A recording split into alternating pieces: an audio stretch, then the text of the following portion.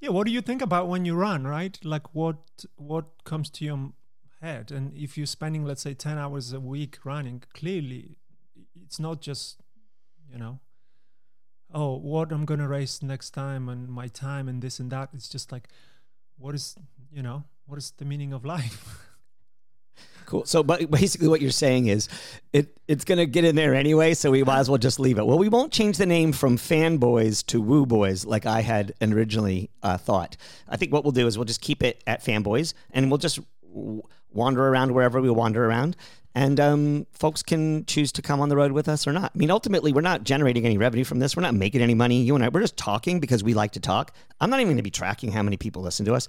If 3 people listen to us, awesome. If nobody listens to us, if 3,000 people listen to us, great. I don't really care. What I care about the most is having conversations with you, getting them on record, and then having the ability to reflect on that content over time and have people who are interested in these kinds of things find one place in the world where maybe people are talking about spiritual things, race results, how you move as a body through space, and all the other things that you and I are super interested in. We'll just say that the FanBoys model is more focused on using competitive racing as a sounding board for where we go off and how we go off. Yeah, and then I see this our talks and podcast as one piece of a puzzle, right? You're riding is another one, and your coaching is another one, and then athletes is another one. It's like whole thing. So you that's where we're coming from, right? It's not just all our conversation it's like doesn't make sense on its own, right? It's just part of this something bigger than that and more complete, and of course it's always expanding, right? Because it's our as we kind of push one another, like you push in training, the same we push in conversation, and then suddenly why are we talking about that? And and going back to what you mentioned, our conversation last week was, and that we didn't record, it was, we started talking like the conversation started going because let's say I'm still, or we both trying to make our body work in a way, or is meant to be way, like from our foot up to and we are really passionate about it, right? And we have people that are passionate about it, and we just like how to master the physical part of it. And so we're buying books, we're signing up for courses, but then meanwhile, as we growing or still struggling with to master that, then you just becoming more woo kind of person, because you like, okay, what is the cause of it? Like, what is it? Me? Is it like my identity? Is it not? What is it, right? And then you try to separate, because you can really just, if you start identifying yourself as a pain, let's say, then you just like miserable. It's like, no, I'm not pain. I'm more than a pain. My name is Tomek, but that's not really me either, right? It's like, oh, so who is me? And then I go for a run, and it's like, yeah, what is going on?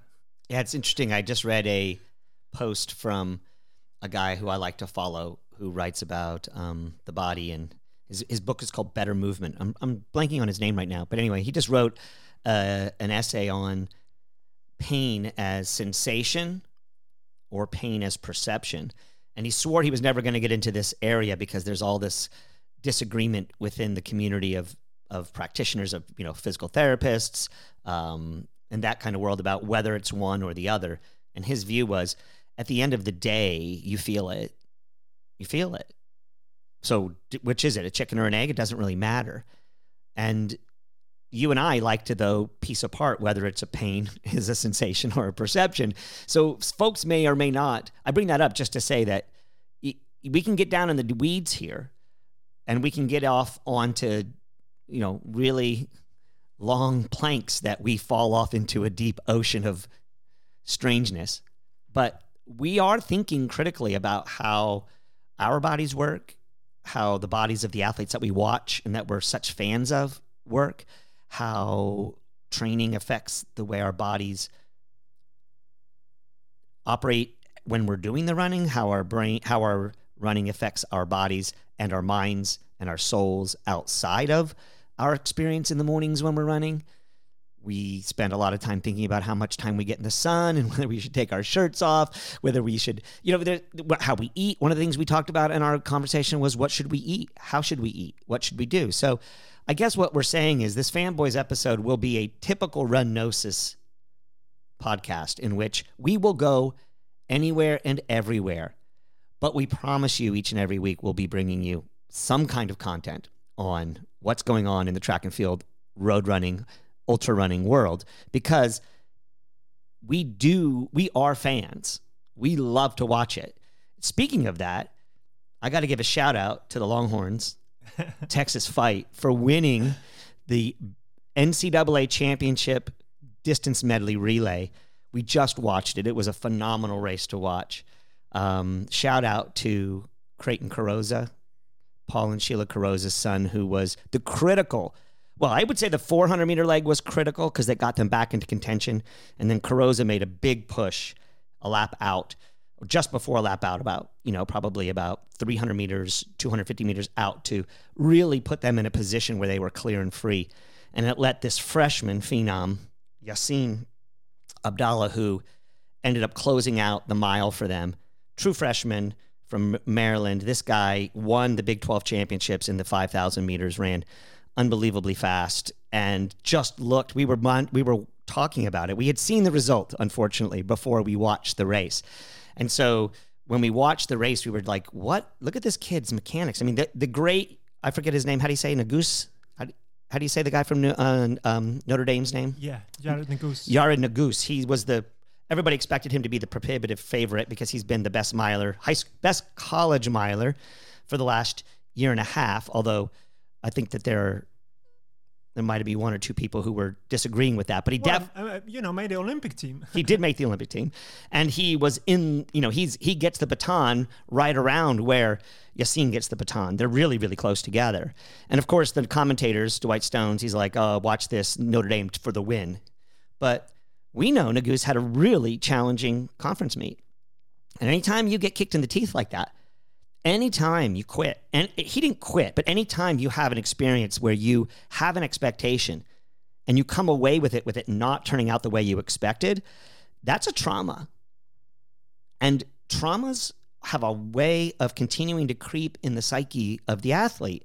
I think this is something people don't talk about enough, that when you fail in a way where you had an expectation and then you don't achieve that expectation, there's a rupture of reality in that space in which you said, my intention creates this result. And someone like Nuguse, who's done this over and over again, I mean, he's made an Olympic team. To have that experience right before this race, of course, I see it, and I'm like, I don't think there's a guarantee that Nuguse wins this thing. But the way that Yassine, the Texas kid, freshman, raced that race, you just saw raw talent. Unbelievable raw talent.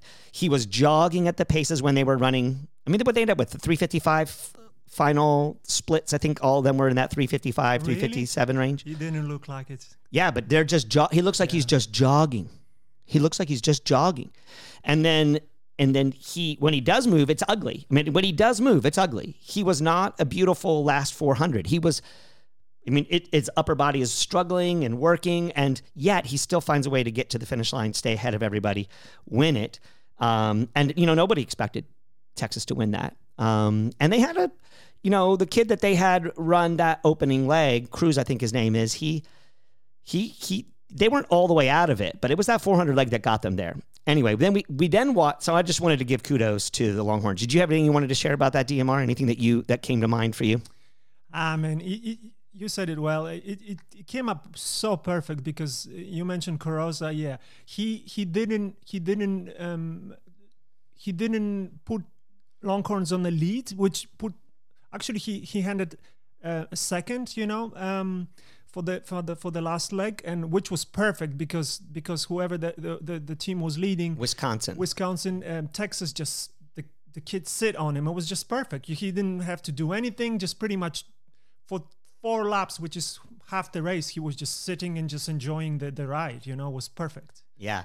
That 5K, though, I mean, unbelievable race. It starts off with Wesley Kiptoo from Iowa State, who everyone thought him to be the prohibitive favorite. Although, just for reference, Yassine Abdullah, the kid we just talked about who won the DMR for the Longhorns, did put Kiptoo in his place at their conference championships not 2 weeks before, destroying him in a 5,000 meters. Again, small ruptures and traumas that occur.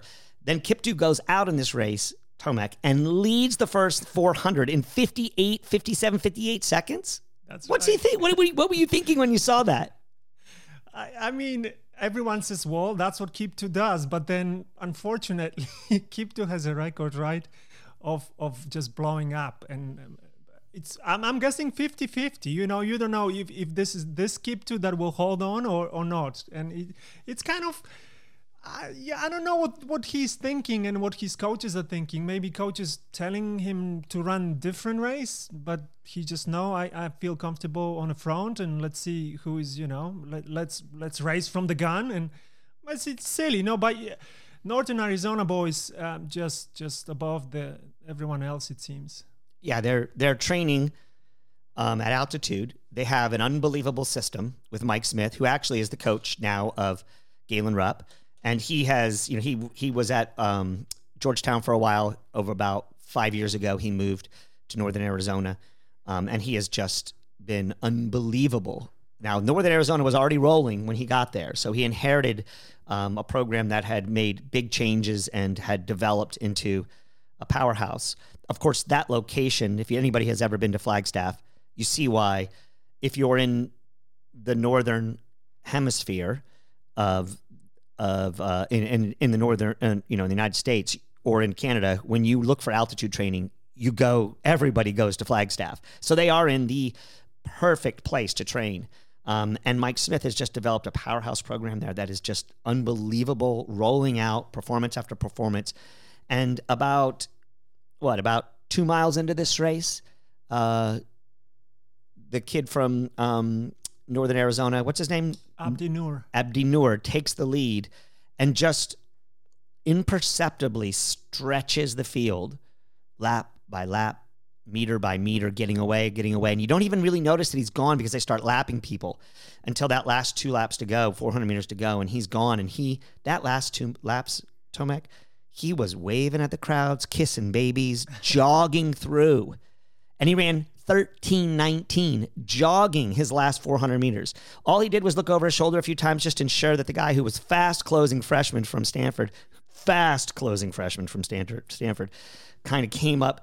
He just stayed away from him, got through to the finish line. That is going to set up for an unbelievable 3K tonight. I'm excited to watch the Texas kid, the Northern Arizona kid, but also don't count out Nico Young. Nico Young went with Kiptoo on that first 400, probably shot himself in the foot a little bit there, stayed up on that curve, and that relentless pace early on probably affected his ability, whereas we saw Noor set way back over that first 800 meters or so. He was back in 10th, 15th place, slowly made his way up to the front, ran a beautiful, beautiful race. And if you think about that, I mean, these guys are not he ran 13:19 without pacers, indoors, in a race that he just self-regulated, moved around, and jogged in.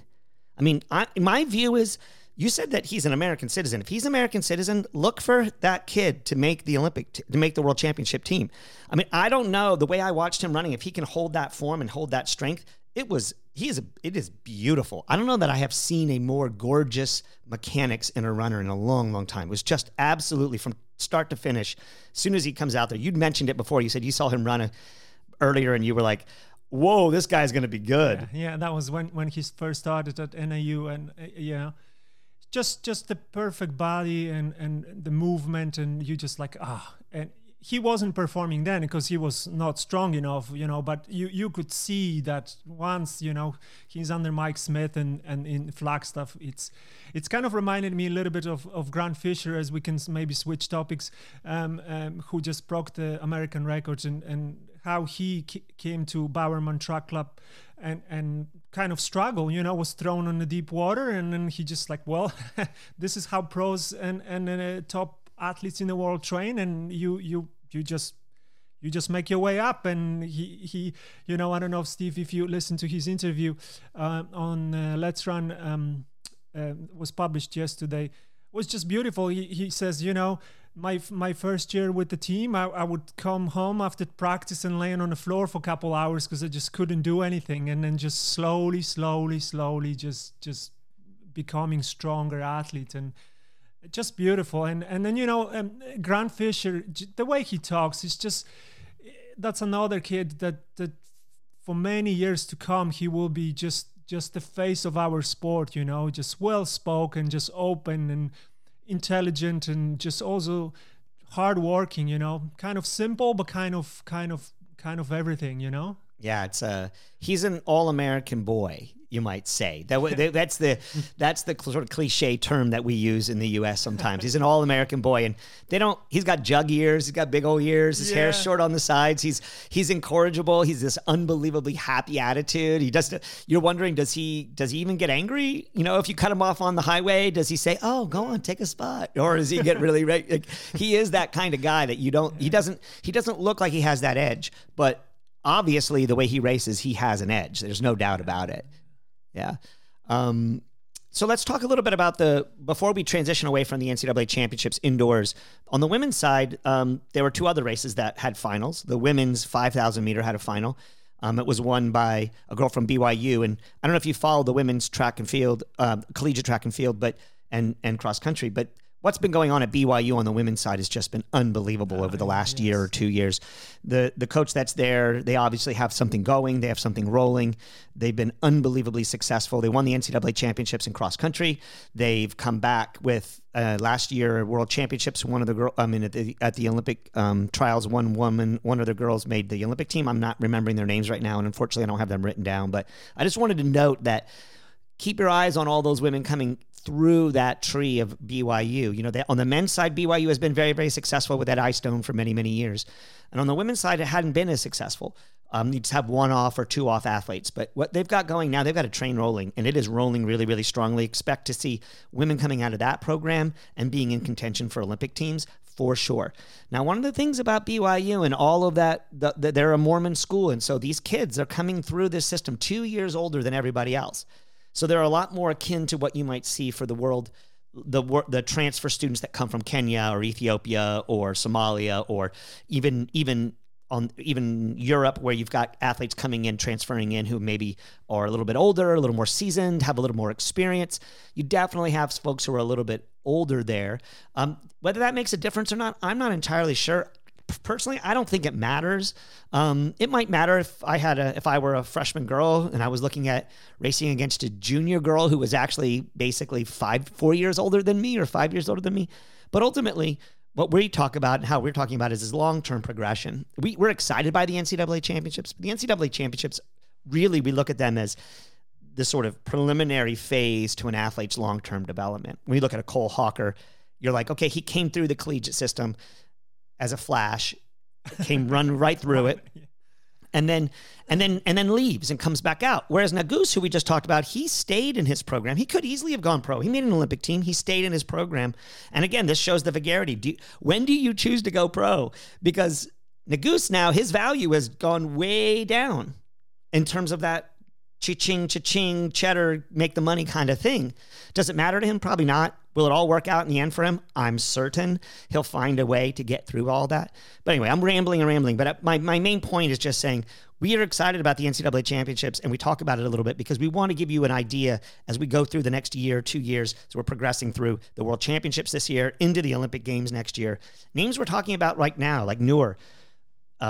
You're gonna hear us keep talking about them, and we're watching the NCAA championships because that's where we see the next greats come through. On the women's side with the DMR, another great performance by Lance Harder's Razorbacks. They won another title. This guy, he's been doing this for a long, long time, and he has unbelievable success with the middle distance girls. He doesn't always get the most talented kids to come to his program, but he develops them unbelievably, and they're always in the mix in the middle distances. You've got them in the 8, the 15 mile. in the DMR, they're always really, really competitive. So I just wanted to do a hat tip to Lance Harder and the Lady Razorbacks because, man, that was a great win for him. You know, they won the NCAA indoor championships, I think 2 years ago right before COVID, I believe.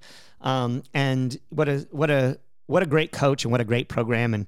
And you'll see those athletes also performing at the next level. So where do we want to go from here? Well, did you ever consider them as a high schooler? Me? Yeah. Of course I thought about the Razorbacks. John McDonald was the head coach there. They were definitely where I would have loved to have gone, but I didn't get recruited by them. So okay. I was recruited by a number of other schools, chose Texas, ran at Texas. And, you know, at one point in time, John McDonald did say to me that I was a hog kind of guy. Right. But, and I thought about transferring. There was one little window. I was never approached by that. It wasn't the same as it is these days. It was we didn't know the inner workings of the collegiate system the way the kids do now. You don't know how much freedom and flexibility you have. You couldn't just send an email, right? Correct. I couldn't send just an email. And it would have been, and basically the Longhorns and the Razorbacks, we were mortal enemies across the board. We were in the Southwest Conference. That was before the Big 12s and the SEC split off. And so they were our rivals, especially in track and field. They were our rivals, more of our rival than the Aggies were, for sure. Oh wow! And they were better. I mean, they won national championship after national championship. I mean, I think John McDonald's the winningest track and field coach for sure. Perhaps the winningest coach in history, because of course we are 3 sports in indoor, outdoor, and cross country, and he was really successful in those. So yeah, I did think about going there, but I ended up staying at Texas because I had a team. I had brothers in arms, man. You know, and I felt like my coach, like if I go to another system, what's going to happen? Right? I had just started my coach's program was definitely high volume and was like what Grant's talking about, where at first you get beat up. At first you get really, really tired. But why would I want to go and transfer to another system when I knew I had the goods? I thought I could win a national championship. I didn't end up winning. I ended up getting 3rd and 5th at the NCAA championships. But, you know, I thought, why not ride this horse and stay with it? And I did, and it turned out to be great. I'm glad I didn't end up going to school there. I'm proud to be a Longhorn. So but yes, I did think about it. Yeah, cool. Oh, one more thing about BYU, when you were talking about the women team, you know what? It made me think, you know,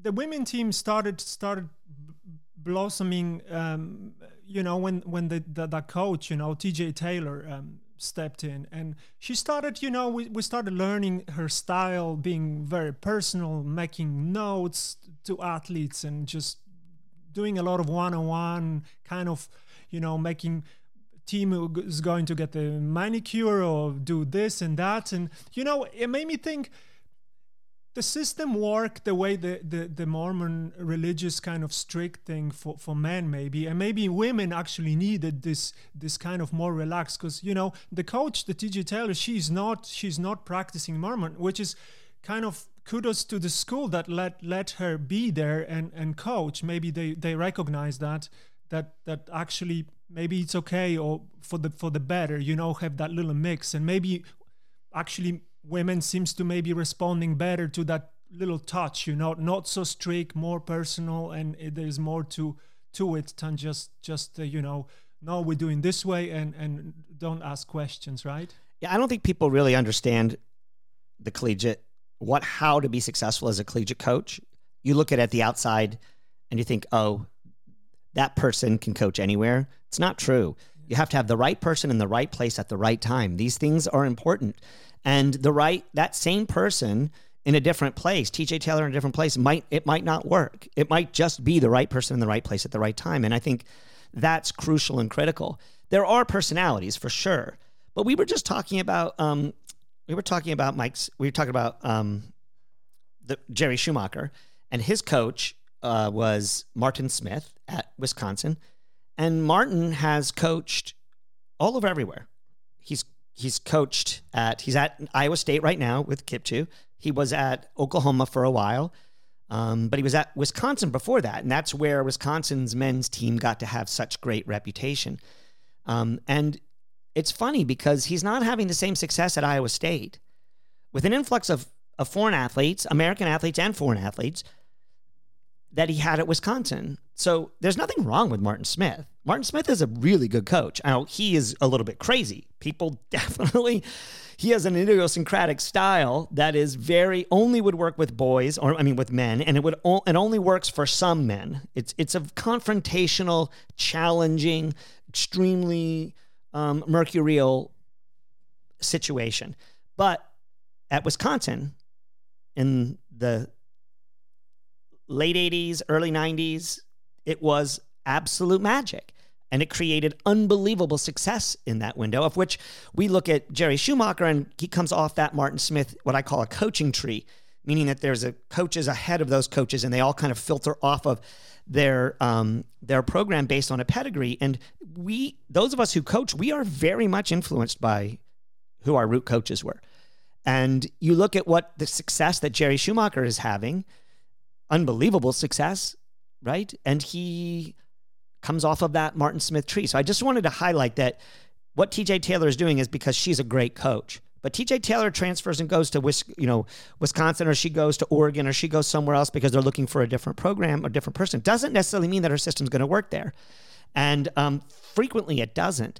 So it's just these wonderful happy synchronicities, these happy accidents that happen not only with the will of the athlete, the talent of the athlete, the teammates the athlete has surrounding them at the collegiate level, and then the coach that sort of drives the train and keeps the train rolling, like they've got going on at Texas right now. The men are running unbelievably well under Pete Watson. They're doing really, really well because he's got a head coach who understands the sport at the highest level, and he lets them roll with his kids, right? He lets them work, and he creates a kind of symbiotic relationship within the community here in Austin. He has athletes that are come from Texas and also from across the country. And you've just got somebody who's in the right place at the right time doing things that really, really work. Now there is something special about the Texas men's program, having been a part of that, right? It has had multiple coaches come through that system and done unbelievable things. So there is something special in the water here, I will definitely say. At least I happen to be biased in that regard. But I do think that you do have to have the right coach sit in that right place. We had Jason Vigilante, you had John Hayes, now you have Pete Watson. You've got incredible pedigree in that program. And, but for a little while there, it wasn't very good. From the time that Coach Huntsman left at Texas and retired, there was a window of a couple years there where Texas was not performing because they didn't have the right people in the right place. They didn't have the right environment. But when Coach Vigilante got there, he was the right guy in the right place. And by the way, Coach Vigilante, his athlete at Princeton was the one who was holding off Yassine in the NCAA Championship DMR final, and they were going shoulder to shoulder, toe to toe, literally banging into each other with 400 meters to go. You see a former coach at Texas challenging with everything he has the current coach at Texas, but that's not really what's happening. It's really happening between those men out there doing the work. So, but Texas had the record, right, with under Coach Vigilante, right? Yeah, they set the world record in the DMR. Right. Yeah, that was with that unbelievable team that had Jake Morris. I don't know the 400 leg. I don't remember who the 400 leg, but it was Jake Morris, and then of course the great anchor of Leo Manzano, who. Unbelievable athlete, probably the best male Texas Longhorn athlete of all time. It was silver medalist. We'll give you that. Arguably should be Olympic gold medalist, right? Just lost to what's his name, the Algerian guy, Makhloufi. Makhloufi. Yeah. Cool. So yeah, we're probably gonna cobble this particular episode together with our first episode that we did. So before we go though, what are you looking forward to? We've got the men's and women's NCAA championships finishing up today, so we won't actually be able to give you insight on that until next week or the week after. Excited to see what happens and what plays out there. But what other things are you excited that we've got coming up? Well, I wanna just last week was that Big Ten when I mentioned the American record was set in a 10K, and it's a different type of thing which kind of came up during COVID, which is I forgot we haven't even talked about that race yet, have we? Which is the pay-per-view kind of track and field, which Sound Running and Tracklandia and all. I think those two guys, they just I like that model because, they show you exactly, how much money goes to athletes and it costs like $6-7. It's just kind of, a couple cups of coffee, and then you can watch your track and field and support that way. And then, I don't need to worry about $30 a month subscription, cancel subscription, blah, blah, blah. Yeah. Just like, let me just watch the track and field, and so I'm looking forward to meets like that. They actually hosted meet here in Austin last year, and it was a little bit too hard for running fast, but I like that kind of new model in a way, right? It's a one-off, right? Yeah, it's a one-off. Yeah. The really cool thing about that Sound running race was that it was originally scheduled to run on Saturday, but it was a little bit too windy. The conditions weren't perfect. The conditions weren't ideal. And so because they were the only ones doing it, they didn't have all this infrastructure, too much infrastructure all around it. They were able to be nimble and shift it to the next day where they had absolutely perfect weather. What was like 47 degrees, no wind, and unbelievable performances, which we should just mention that because we did see unbelievable performances. And, you and I disagreed a little on our conversation about when we talked about it the other day. You said, we initially were just glowing about what happened in the men's race, but I kind of put my foot down and said, I don't think the men's race was the most impressive race. Certainly not the single most impressive performance, but give me a little bit of feedback. Tell our listeners what happened in that men's race and line it up for them, set it up and give them an idea of what they were trying to accomplish. Maybe that's a good way to start. Like what was the Sound running trying to get done with that event? They were obviously trying to set up a fast time, and talk a little bit about it, because you said, this is a great way to do this. This is a great way for the consumer, for the fan to consume it. But what about the presenting of it and what we actually consumed? Like, what was that? What was going on? Set the stage a little bit for what was going on with that race. Well, clearly they were approached by the Bowerman Track Club team, and as a look, we want to attack American records, 10K, right? And you can bring other events if you want, but those are the main ones, right? We bring athletes, we bring pacers, and you ideally set up the pacing lights, which is another new technology, that the athletes can follow, that you can set up whatever you want, faster, slower, as the race goes on, and so it, really, I learned a lot listening to Grant Fisher interview, which pretty much the conversation about that American record attempt and 5K records that we talked before came in November.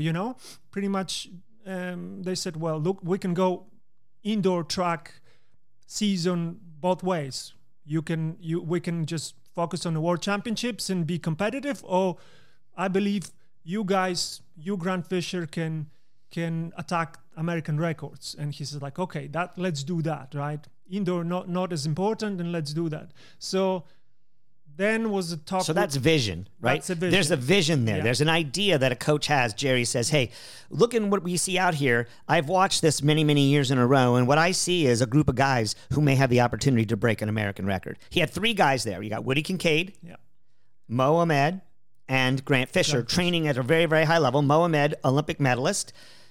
Grant Fisher, 5th at the Olympics in the 10,000, but moving strong, obviously feeling his oats and turning on really, really well. And then Woody Kincaid, who maybe a lot of people don't know, but he won the U.S. championships in the 10,000, defeating Grant Fisher, and everybody else in that field looked so amazing that last 200 meters.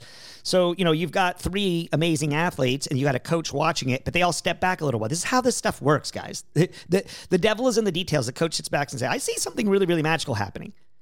Yeah, and then gives the athlete an option. Yes, what do you want to do? Yes. And the athletes decide, because then you've got the intentionality, the buy-in, and then they go hard to the paint. They go hard in the paint. This is the really, really important thing. And you have to have that vision to know that you can make that happen. Yeah, and on the women's side, there's also Elise Cranny, right, and Carissa Schweitzer, but she's currently coming out of injury, so she was not full force yet.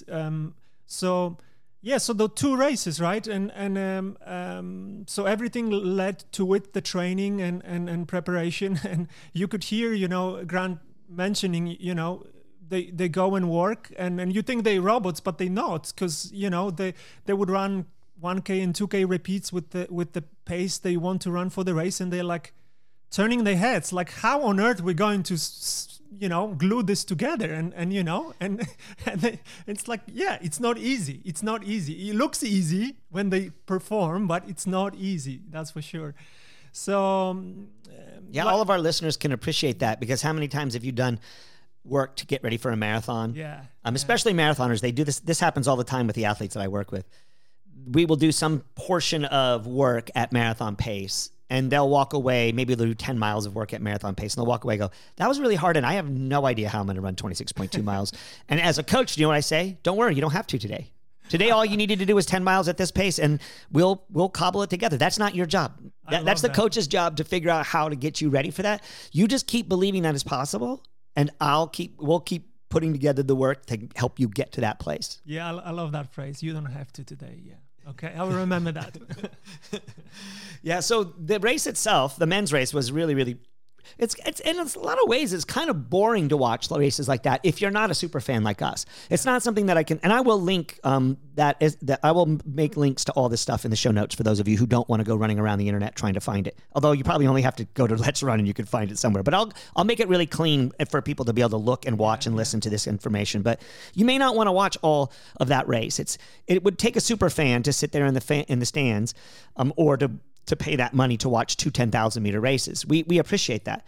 But it is, the way the race plays out is really kind of interesting, because they've got multiple pacers lined up. They've got this lighting system that's now in play. We've now seen it now for a few years. It's being used. It was used with Cheptegei's world record when he set the world record in the 5,000 on the outdoor track. It was used in the most recent women's 10,000-meter record being broken. It's being used, and it is an incredible aid to their performance. But they did also have pacers, so you don't want to just use a mechanical little light blinking in front of you to tell you where you're at. There's not a lot of soul there. They have real people out there doing work, pulling off. They had Woody Kincaid, who was not quite feeling 100%.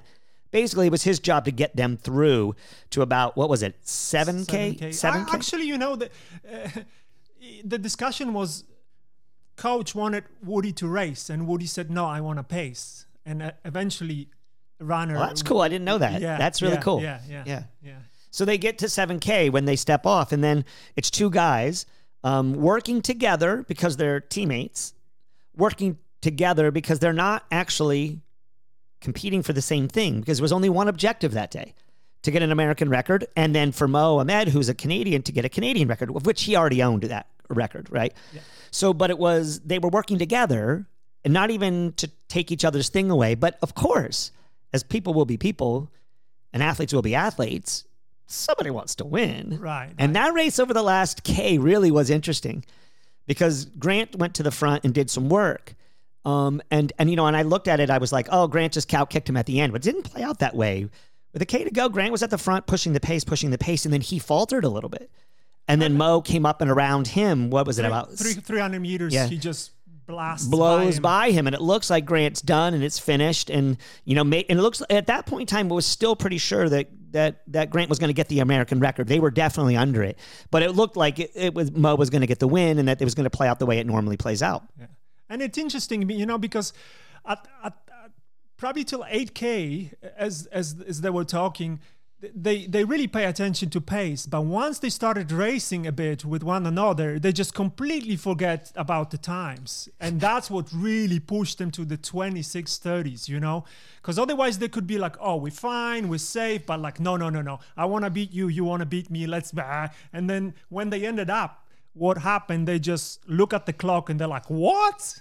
Yeah. 26:30? Yep. So that was pretty cool. So we had both, right? We had this time trial, and then we had racing, just came so close. And actually, me personally, the same. I was so kind of, my attention was into this racing that I just forgot looking at the clock, and it was kind of the same shock, Yeah, it's that experience that you have that we always see. Where we've seen it in Usain Bolt. We saw it with Michael Johnson when he broke the world record in the 200. When they come across the line and those athletes see the time that's on it, and it is that moment of pure expression, of absolute joy, of having a result that is beyond what they expected, but yet they had some expectation, right? So they're strong enough and powerful enough to be in the position to take that. So they had the intention to break a world record or to get a thing. But then when they look over and they see the actual time, it's so far beyond what they thought would happen that day, or maybe even what was possible in some cases, that you get this unbelievable joy, this incredible response that I think as a human beings, when we see that, this is why these images are on the media everywhere, because we deeply resonate with that sense of surprise and joy and incredulousness that happens when somebody breaks a world record like that. It's just etched on their faces and their expressions. Yeah, and exactly. But what's kind of stands out for me from that race or the interview Grant Fisher gave was the wisdom of coach again, that the knowledge of coach's confidence for the athletes, because before the race, when they were talking about what time they should set up those lights, right? Coach said, we're going to set it up for 26:44, which is the American record that Galen Rupp owned it, right? And Grant Fisher thought was, no, let's set it up for maybe 26:55 and we'll kick it and we do the record, right? Kind of like he did in Boston. But the coach's mind was, no, we're going to set up for 26:44 and then you will kick it out of this and you're going even faster, which that's what happened, right?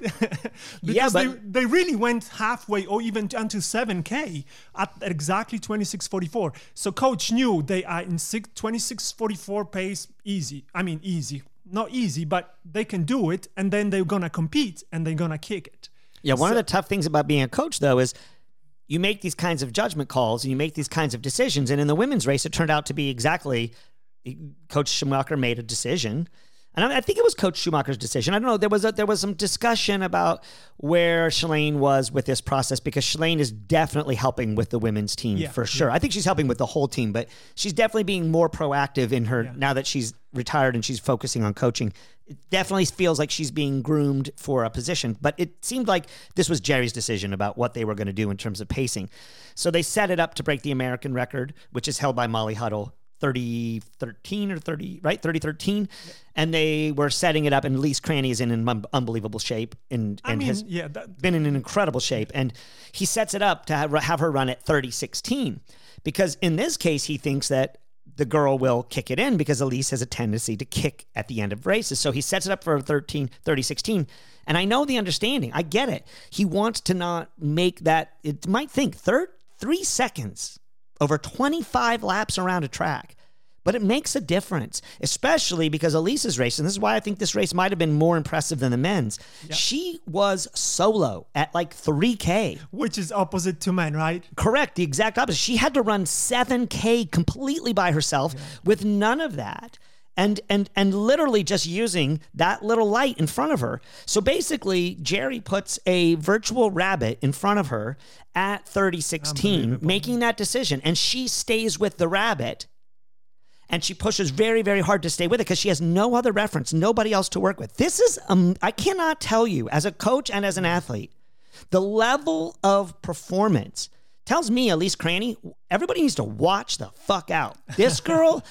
That is not only mental toughness, it is a will and a desire that does not compute. There's no need for it. Now, they could argue that Galen's record is a more impressive record than Molly's, isn't there? I do see that the women's 10K record is likely to be definite. I think the women in the next 2 years will be under 30 minutes, for sure. On the Americans will be, because they're going to have to compete, and it feels like Americans are now competing.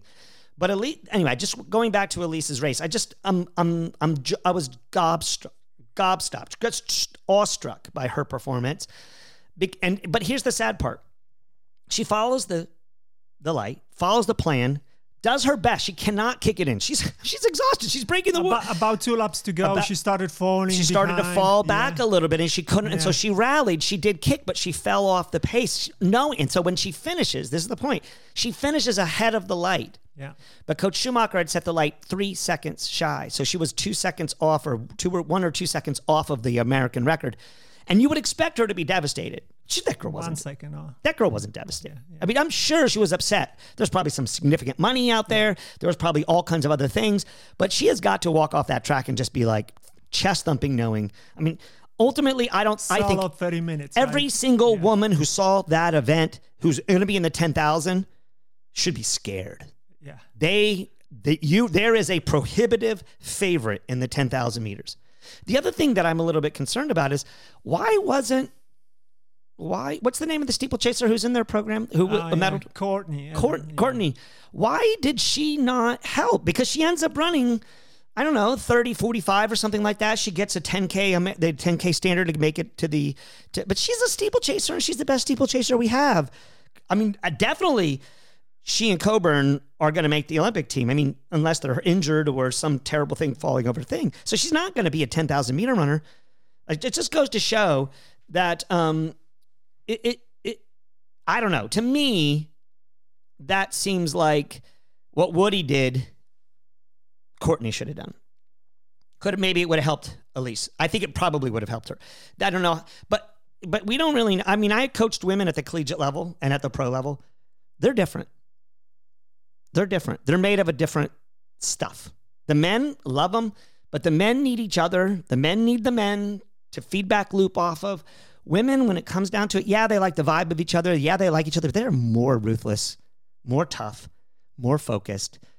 And I don't know if it's where that comes from, what it is culturally. I don't know if it's the fact that they've got, I mean, there's a lot of different things it could possibly be. I'm not going to go into all of them, but it is not super surprising to see somebody on the women's side do that. Where on the men's side, if you see that, it's more shocking. And it just goes to point out what I believe, which is women are comparatively better distance runners than men are, in my opinion. I'm not, I don't deny, I think that that's true. And if you look at Sifan Hassan's performances at the Olympic Games that we saw last year, I mean, I don't know how you say that. There's no way under any circumstance that any man could have won all three of those. And she did not win all three, but she could have won all three. And the women's 15 at the world level is unbelievably, it is as competitive as the men's is. Yeah. It's what's her name? Kipyegon? Faith Kipyegon. Yes, that's just, she's one of, I mean, she will break 350 this year, the women will. Well, and I mean, right there, I mean, what kind of year did the Scottish girl, what's her name? Laura Muir. Laura Muir. That she had a not so great year before that, or right before COVID. She went in not as tough. She came out of that one. I thought Laura Muir. Faith Kipyegon is just unbelievable, but Laura Muir was ferocious last year. So we're going to go into a world. I mean, this is what we're saying, guys. We're so excited to get FanBoys back up and started because we're seeing, we mentioned this in the last episode, which I'm going to cobble together to put together with this. We're seeing something special going on in the sport of track and field right now. And it's not just the shoes, and it's not drugs. It's something happened with COVID. Tomek and I both agree on this. We have this theory that something happened in that pause that made everybody realize we are doing this for something other than the money and the fame. We're doing this because it's worth doing. And when you take it away from me, I don't know what else to do. I'm going to have to go and be a businessman or businesswoman. I'm going to have to go and be a father or a mother. I'm going to have to go and move into another phase of my life.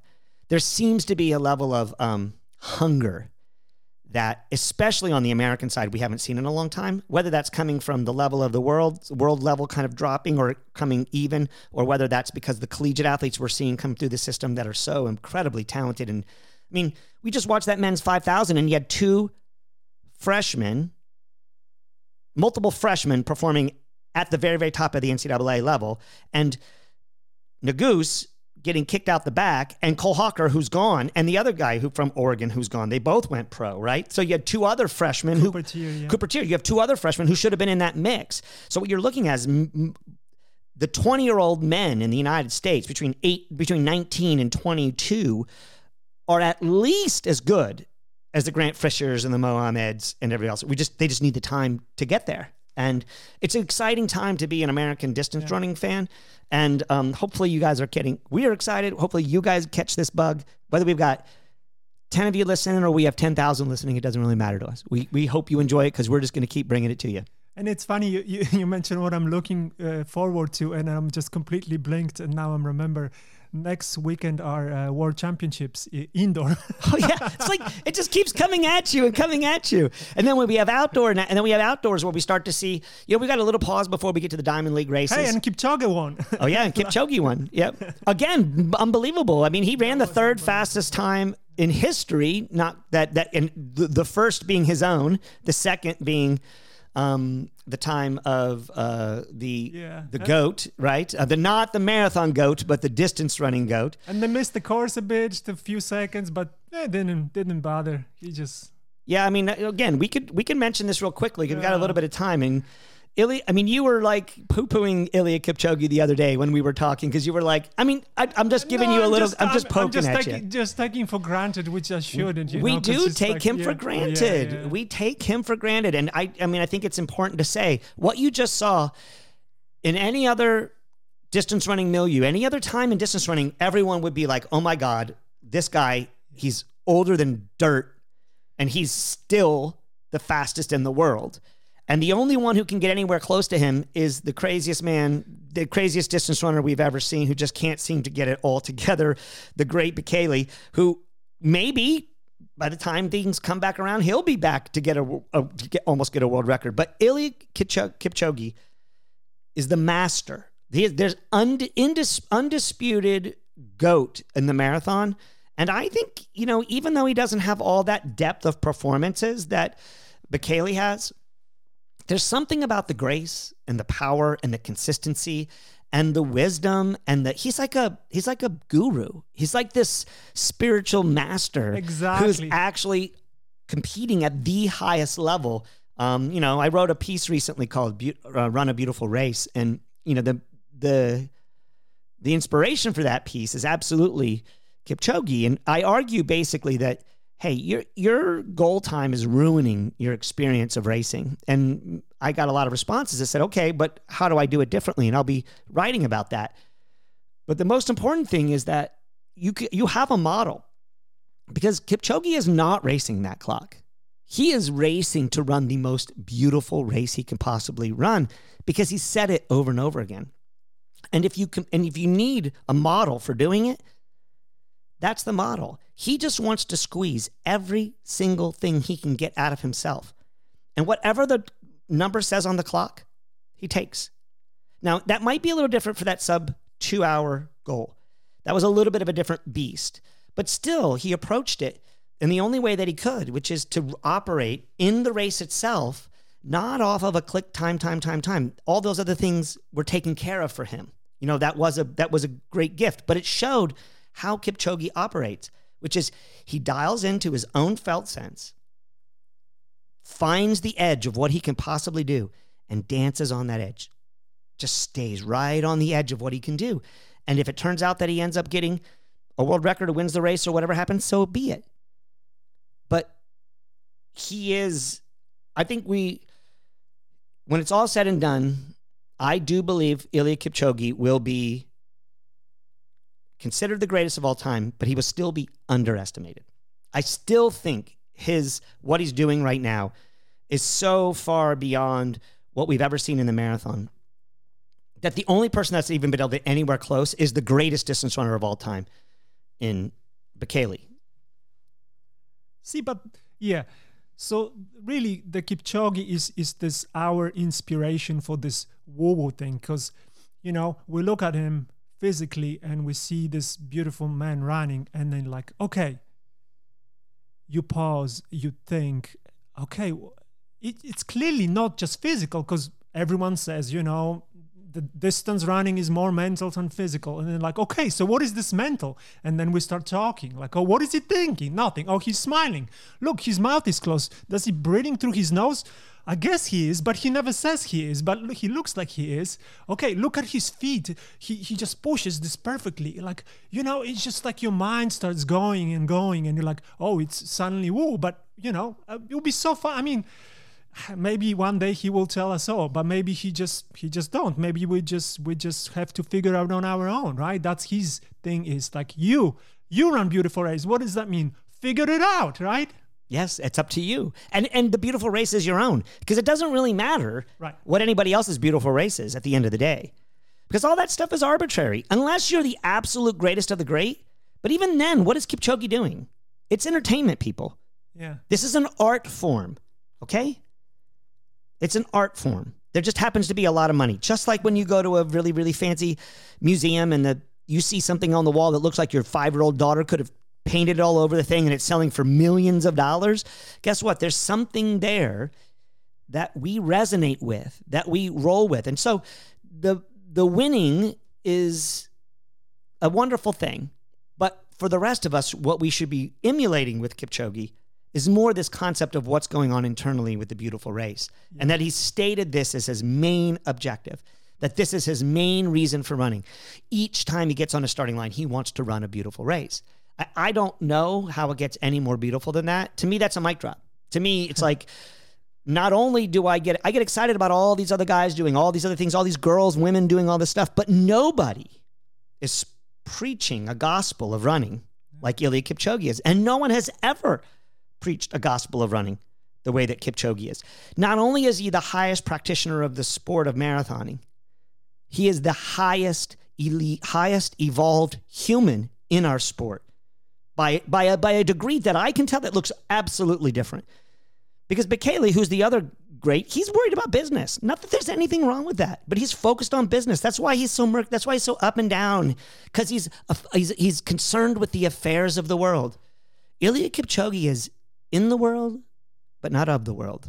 He is operating at a spiritual level that I think Tomek and I deeply appreciate, and we hope you're going to get some of that shit through this podcast. We're going to talk about stuff like that. But it is an important part of what we think about, but it doesn't mean that we're not going to get all excited about sit in front of our TVs over the next couple of hours watching the NCAA championships and see what happens. We've got Carosa, the Carosa kid who was the 800-meter, who ran that amazing 800-meter leg. He's going to be in the mile.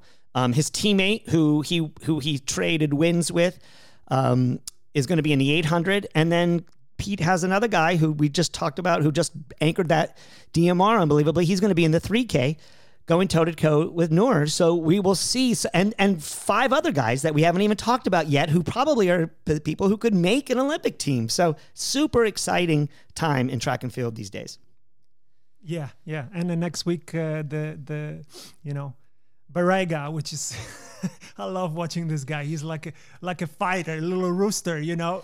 He is, and he loves to kick. He's the one who he punked Cheptegei, my favorite. He punked him at the Olympics. Cheptegei came back and got his gold medal, but he got punked by him. I remember when we both talked about that, we were like, and both of us were like, oh, we don't like it. We don't like Barrega. But he, like you said, he's a bantam rooster. He just gets in there and he gets what he needs to get. He gets out and he's done. He's done that over and over again, where he steals races in the end. Although that race, that Olympic 10,000 meters, he stole that race early. And everybody fell asleep. And Cheptegei wasn't operating on all cylinders that day. He had a bad cycle going in. Luckily, he turned it around in that 5K, got that Olympic gold medal. And again, more stuff to talk about. But we probably should shut it down for today, T. And hopefully you guys enjoyed it. Hopefully you will keep listening, because we're going to keep talking. Take care, y'all.